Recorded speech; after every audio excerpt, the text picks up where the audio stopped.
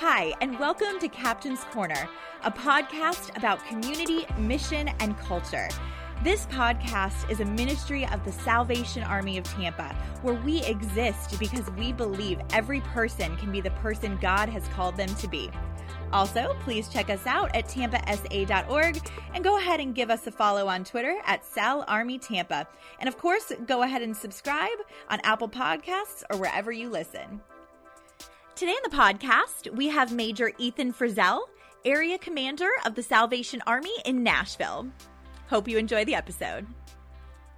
Hello, friends. Welcome to Captain's Corner. I'm Captain Andy Miller, and I'm delighted today to have my friend with us, Major Ethan Frizzell, who serves as the area commander for the Salvation Army in Nashville, Tennessee. And so this is a different type of conversation because this is somebody who serves in a similar role to me. But I think you'll see through our conversation that there's a variety of ways that we can become more effective in the mission that we believe God's given us as a Salvation Army. So he and I might get going here a little bit about the nature of the Salvation Army and how we work, but I hope this will be helpful to you. Ethan, thanks for joining us. Oh, my pleasure. Always good to be challenged by you. Oh, that's right. Anybody who has a conversation with you is challenged. So I hope our listeners are challenged too.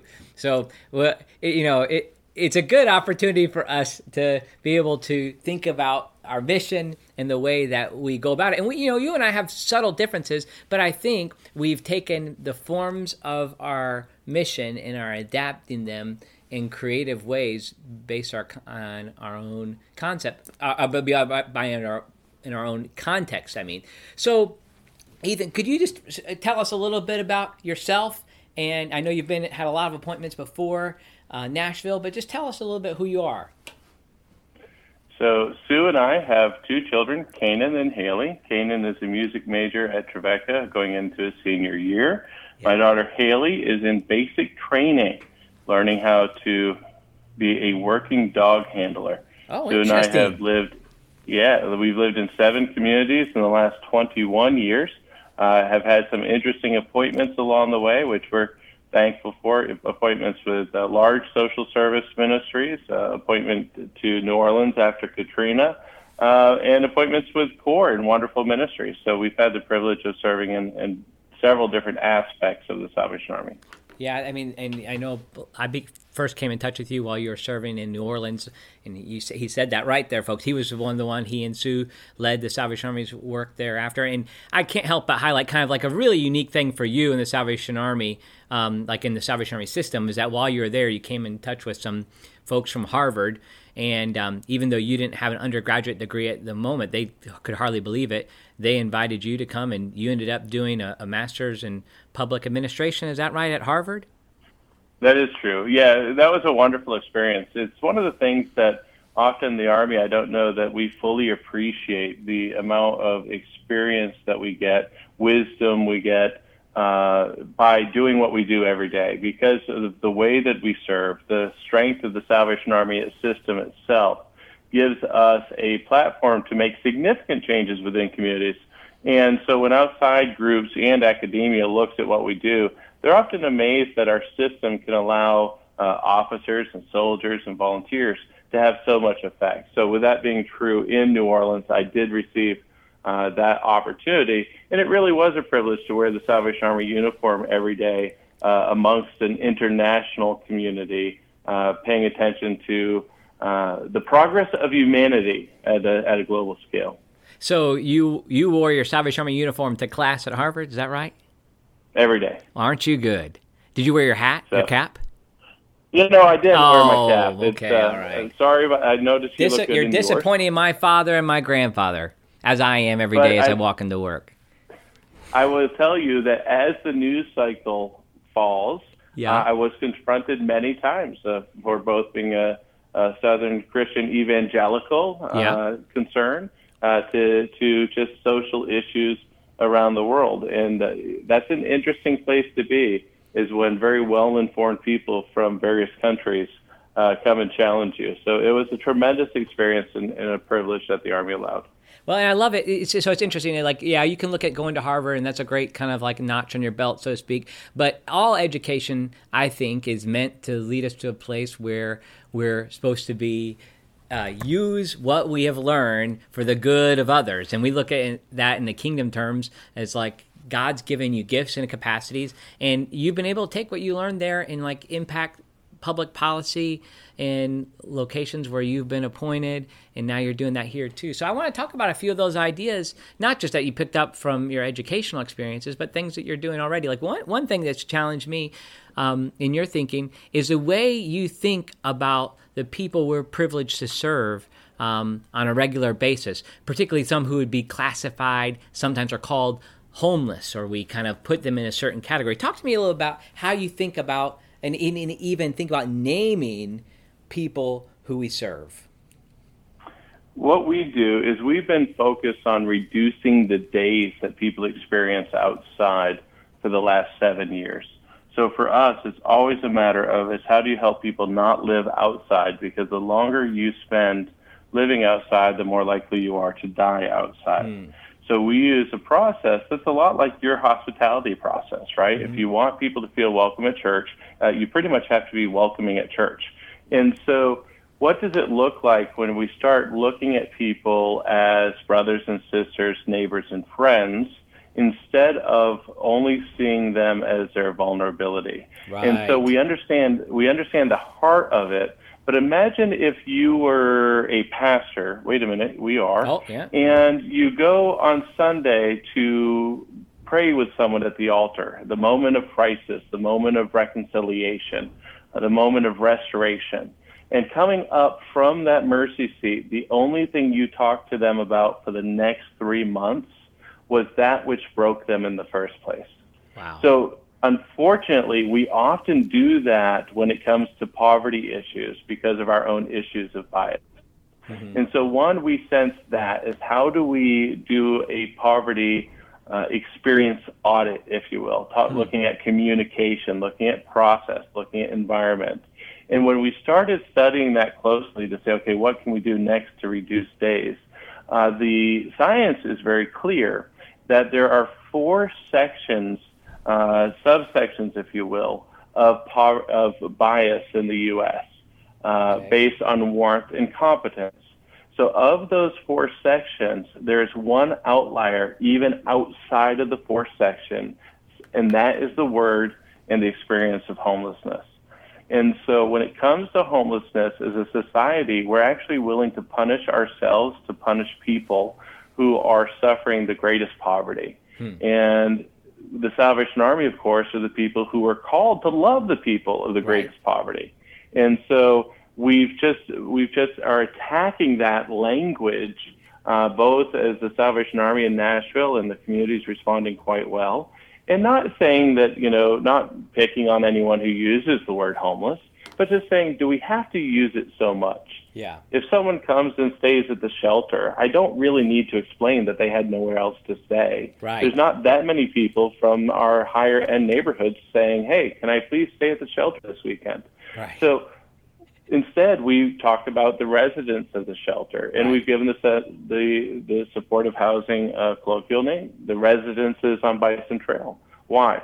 So when people go apply for a job and someone says, where do you live? Well, back up. What do you call it? The residents of what? The residences on Bison Trail. That's your address, where your shelter is? Yeah, that's the colloquial name that we give I love it. And the reason being is that we have bison statues right out in front of our building. Viking statues? Bison. Buffalo. Buffalo. Okay, gotcha. Okay. Yeah, keep going. And because it's the old Bison Trail would come into the city. Oh, I know you're talking about right off the highway. So we can, if you ever, right. Is it I-24 that comes through Nashville? Yes, I-24 and 65. Yeah, so you can see, if you ever driving through that area, you can see their shield, right? The big Salvation Army shield right there, and then the other side of the road. Now I know you're talking about the bison. Gotcha. Okay, keep moving. Bison Trail. And so that way when someone's applying for a job, they don't have to lie. Oh, I love that. Right? They say, where do you live? I live at the residences on Bison Trail. Do you know how much it costs us to put up a banner that says the residences on Bison Trail? Well, I'm guessing you got it for free. Yeah, it's $80. $80, right? okay. So for $80, we were able to change someone's narrative away from their brokenness awesome. and to their hopefulness. Yes. Well, that fits right into kind of the ideas that, I talk about in holistic hospitality, is to try to find a new way to describe what we do. So you don't walk into a social service center with a case manager who's going to take care of all your problems, and then people become objects of our charity rather than people who have a creative capacity to thrive in life. Like that we believe everybody has that potential. But if we treat them like a number and we call them, oh, you're number 132 because that's a room that you're in, or bed 27, and not a person with a name who's created in the image of God, like that can really dehumanize people. And the other thing that happens when we dehumanize people is we treat them like they're a case, and we give them our pity, by us feeling bad that we have stuff and they don't, so we kind of throw it at them, and instead of realizing that everybody, I believe, has a capacity to move beyond the things that keep them from thriving. And sometimes that means other social supports that can support them in it. But I love that idea of I might go spend $80 and get a new title for we've been calling our Red Shield Lodge the Shield occasionally, but that doesn't do very well in a job interview, I'll have to admit that. So go ahead, keep going. We're agreeing. Yeah, we're agreeing. What we do is we start looking at every moment that someone experiences with us. So the moment they walk into the Center of Hope, what is their experience? So we've removed all poverty language, all poverty indicators, any language that says no. We think about the language, we think about the quality environment, and we also think about the physical presence we're asking the person to go through. Okay. And it's interesting, as you do that, we behave as if they are housed the day they walk in. And we use a housing language, and we use the language of their aspiration instead of their circumstance. So this is like a similar to Pathway of Hope, but which is a program that the Salvation Army runs, an asset-based approach. Is that right? I mean, you have the command of this language better than me, but like you're starting with where people are and where they want to be, and then responding from there. Is that right? Yeah, that's right. It is true. We actually use community asset-based tools. So gifts, celebrating gifts to the heart, the hands, the head, asking them to share them so we can acknowledge them and honor them. And, one of the things that's part of the Salvation Army culture, of course, is if we appreciate someone, we let them do work, right? So how can we may not be able to let them do work because of regulations, but we can appreciate some giftedness that they have. And so it just changes the language, because then when you see that person, you're able to engage them on their strengths. And what a nice way to engage someone. Amen. Or on their goals. So we have just completed, I just emailed it to you. We have just completed a journal called My Story. And the My Story journal is a journal that we'll be handing out to all of our residents and community members. And it gives them the opportunities to start first by sharing a little bit of the story of the self, the same thing you did in this conversation. And then it says, after you identify yourself, who is your other? Because we all have an other, and it's helpful to know who they are. And then how do we create in us? And isn't that hospitality, Andy? It is. Creating in us? Yeah.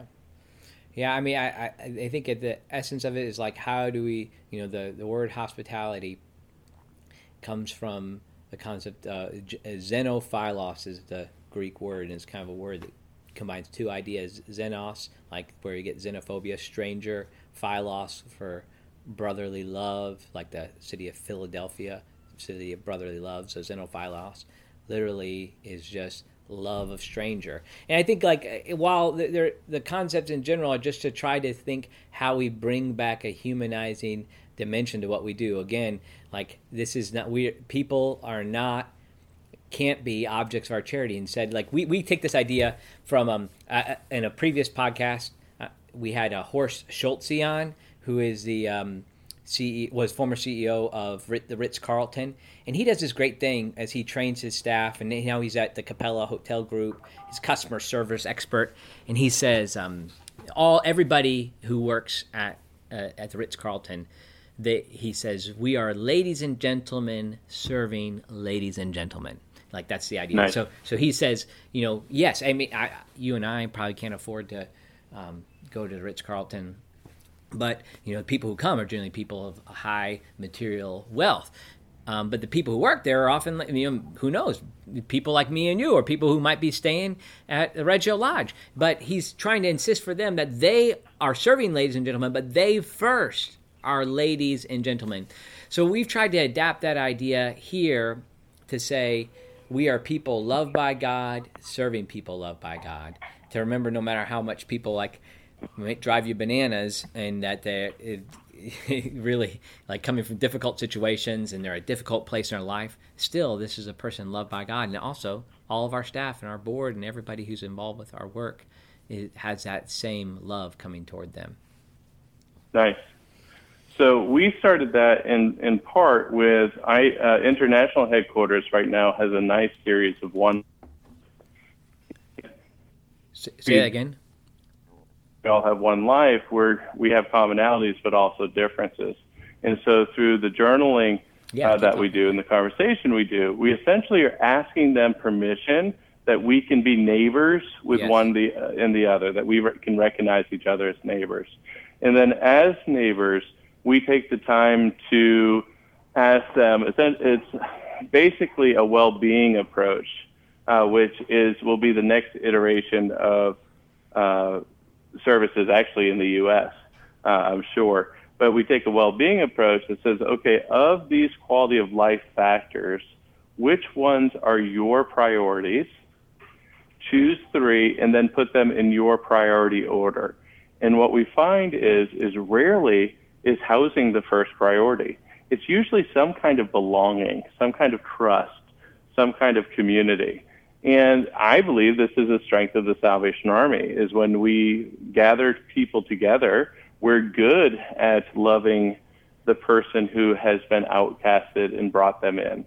And so this is just extending that as quickly as possible, is to say, let's start our relationship as if we like each other. And has this, I imagine that this has led to some positive outcomes. Oh, we're moving more people into housing than we ever have. Yeah. We have gone from 9 months on average to under 90 days, Awesome. And we'll keep going down. So the research is clear. Even before we started, the research is clear. If you give people at least 3 choices on their way to housing, they'll stay housed longer at a lower cost and remain happier in it. Mental 3 health housing choices, you're saying? study that. Like 3, you got to give them. Well, actually, 3 choices just in the process. Okay. What do you mean by 3 choices? It could be what community do they want. Gotcha. It could be, what kind of apartment do they want. Yeah. And what's interesting in that is, I can give an example. We had a gentleman, his name's Steve, in the community. He had been living under the cover at the library for 5 years. Wow. And we had tried for a year to get him to come in, and he wouldn't. Finally, it was hot. It was a Sunday night. I was checking on him. I said, "Are you ready?" He said, finally, "Yes, I will." He said, "But this is what I want." He said, "I want to make sure that I can drink coffee at Starbucks every morning with my friends. Wow. I want to make sure that I have access to the library." Hence, he reads a lot. It's the reason why he sleeps under the cover at the library.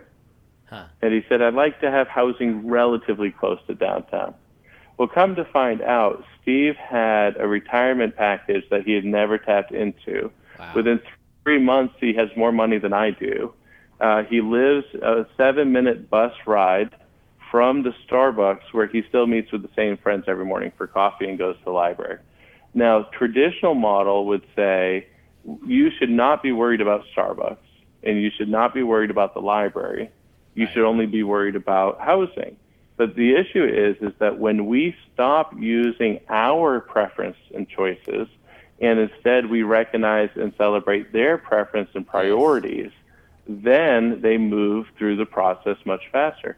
And what happened, and it seems counterintuitive for people, but I can tell you our funders love it. Interesting. And so because we're moving more people into housing at a lower cost. Well, that's a really challenging idea. Oh, I love it. It's so interesting. Like, I love hearing these thoughts. Like, we've intuitively gone some of those same places. Well, I don't know if you and I both have been influenced by Dr. Don Dixon And I can sense Sure. like some of the ways that some of that language, and Dr. Don Dixon is the director for social services for the Salvation Army of the state of Florida, and really serves as a resource for us. And like if people are willing to tap into it, like I imagine Major Frizzell and I are, we both were, really gave us ideas to think in this way about, and like what I think like what we're doing on a philosophical level here is allowing people's autonomy, power to choose and direct their life to really be a part of their own recovery.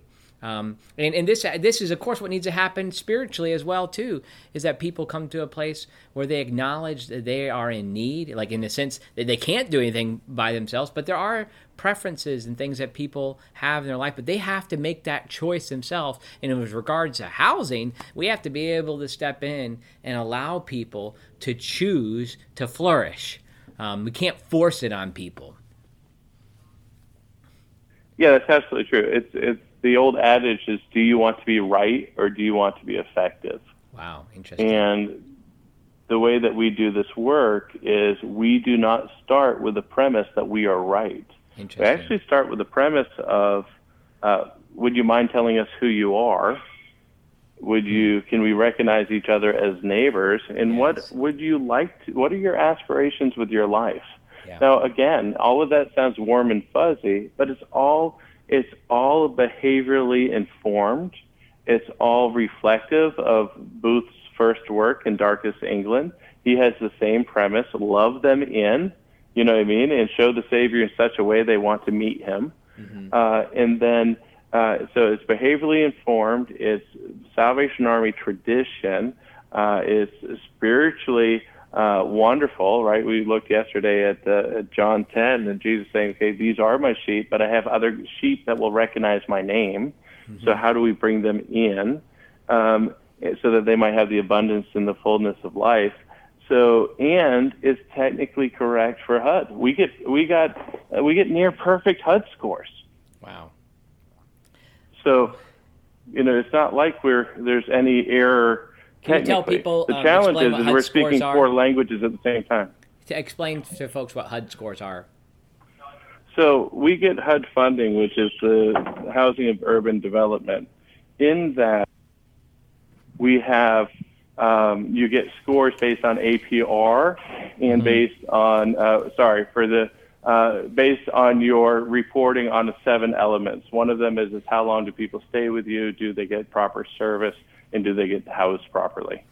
And so the point is that we actually scored very well with funders who are determining how to move money even on the federal level. And so, because again, it's just honoring both the funder and the Army, of course, the Lord. And the person. And, we don't have to choose only one. We just have to do the work of finding their commonality. Hi, friends. I just want to take a minute here to tell you about the sponsor for our first season of Captain's Corner. Trade South is the Southern Territory's supplies and purchasing department. They are tasked with resourcing the field with products and services at the best negotiated prices. This is accomplished in a twofold way: to buy and stock products in volume, maximizing our collective purchasing power, and to negotiate discount vendor agreements that reflect the needs of the territory. Trade South stocks over 4,000 unique products in its Atlanta warehouse and offers over 5,000 more shipped directly through vendors. Visit Trade South at mytradesouth.com. For vendor agreements, programs, you can visit discounts.mytradesouth.com. And I'll just add that Trade South has produced my 2 books, Stay the Course and his Holistic Hospitality. You can find those there, and I always refer people to that site because I'd rather people leverage their dollar at a Salvation Army site where the kind of the net income is going to go to support the Salvation Army's mission. And so I just encourage you to check out this site. Jeremy Roll and his team have done a great job really bringing the Salvation Army's trade concept into the 21st century with their website and their great customer service. So check them out at mytradesouth.com. Now back to our program. Well, I know we only have a little bit longer here. I wanted to ask you just like who are the people one or two people who've influenced your life the most? Jesus, I assume already, but give me some other folks who have really made a deep impact on your life.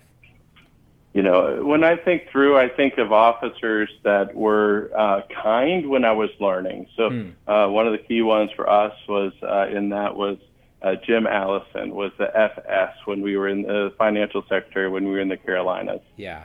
So he would push and encourage for us to share more, and so that was influential. Another one would be Colonel Vern Jewett and Martha Jewett, of course. They were our divisional commanders for about 12 or 14 years in different ones. But they gave us room to explore. Yeah. And so, we've had a lot of good divisional commanders along the way, but they're the ones that give you some room to explore, because as we come forward with the journal, when we come forward with other projects and programs, we come up to a lot of wrong answers. Mm-hmm. And so it's the people who've given us some room to practice being right. And of course, I would have to say my wife is very gracious to, as we explore these. So I explore the philosophical side, and she tests them in service, and proves them to work. So she always does the final proving, if you will, to make them work. So right? The because theory we have becomes to practice. Yeah, and it has to end up in a job description, and it has to be funded, and there's a lot of processes there, and she's much better at keeping those processes straight. So we're honoring the Salvation Army as well. Awesome.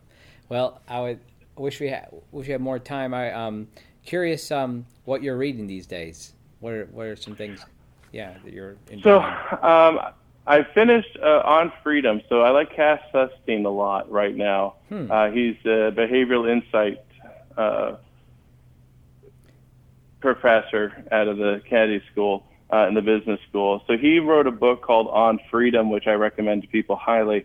What it is looking at is if the complexity of moving out of poverty is too much, then we actually steal people's freedom. Wow. And so it's a call to look at the community first before you look at the person, which again is counterintuitive. Yeah, short little book. I recommend it. I bought a bunch of copies. I use it as a case statement. Awesome. I'm also reading, it's a book called The Vanishing Middle Class. It's from an economist out of MIT. But he does a historical view of prejudice and power in the U.S. economy. And so what we're looking at is the separation of equality, and we're doing that as we look at youth and social mobility.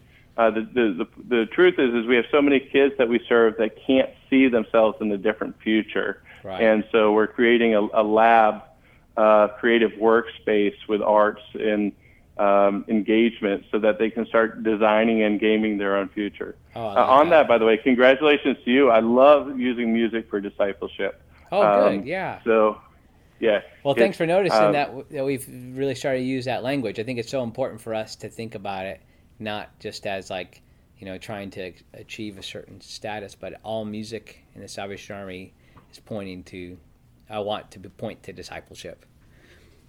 Yeah, no, it's perfect. I suggest the same thing with divisional music programs and all, because there's both an issue of talent and character. Yes. And when you put talent, character, and discipleship in there, then we really see why people who are musicians within the Army flourish. Yeah. Of which, by the way, I am not. And that's okay. So it's interesting to think about character building. Character building happens through a variety of programs, not just traditional Sunbeams, Girl Guards, Adventure Corps, but character building happens in music. It happens in our Orange curriculum. That's what our investment is to build people of character who God will use in our world. I just finished an interview that will come out with this in the same series of podcasts with Dr. Brent Waters, who's an ethicist who's written a book on capitalism, and you find it really interesting, similar to ideas of how we get to middle class. So you have to listen, and this is my little tease for anybody else, to listen to the interview with Dr. Waters, similar to what Major Frizzell was just saying. Well, we didn't get in any real good debates. I think an interesting thing, that the little distinction that Ethan and I have is that I think of the role of Salvation Army officer as, in a technical sense, philosophical sense, is that public theologian, that we're to be in place of, in society, interacting with people at a variety of levels as somebody to bring the light of Scripture and God's revelation into the world. And not that you're opposed to that, but it's been helpful to me too, because I have to interact in the way you describe. I think you think of officership as being public policy advocate, and of course is connected to the kingdom too. I'm not saying that mine's Christian and yours isn't, but that's our little debate. Wouldn't you say, Ethan? Yeah, that's fair. I'm very kingdom-minded, right? I know you are. I'm not saying you're not kingdom-minded. Yeah. That's how I do it. I just recognize in order for, thy kingdom come, right, is the state of both the country and international policy is done in policy arguments. So in order to be wise in the world, we have to be able to argue with the world for that which we and the Lord would have us to do. And I agree. I think it's good. The beauty of the Army, of course, Andy, is there's room for both of us, right? There is. We're bringing, my tagline on my work is Veritas, Caritas Civitas, which is truth, love, in community. And so, it just comes out in different ways. Yeah. And I you going to Harvard, you get all that Latin in you. So I just say forward to the fight. That's mine. Well, Ethan, I appreciate your time. I appreciate the way that you're willing to. I know this term is it's not inside the box anymore, but you go outside the box and you think creatively about the nature of our mission. I just encourage you to keep that up, and it benefits a lot of us. Even if I can't interact with you as much as I would like to on social media, I appreciate the way that you challenge the Army to be more effective in our mission. So thanks for your time today. Well, thanks for having me, and likewise to you and your family. Keep fighting forward. We all appreciate it. Amen. God bless you. Bye. Thank you for joining us for another episode of Captain's Corner. Join us next week when Stan Key, the president of the Francis Asbury Society, joins us. If you'd like to learn more about the Salvation Army in Tampa, please check us out at tampasa.org, and go ahead and give us a follow on Twitter at SalArmyTampa. And of course, go ahead and hit that subscribe button on Apple Podcasts or wherever you listen. Thanks. See you next time.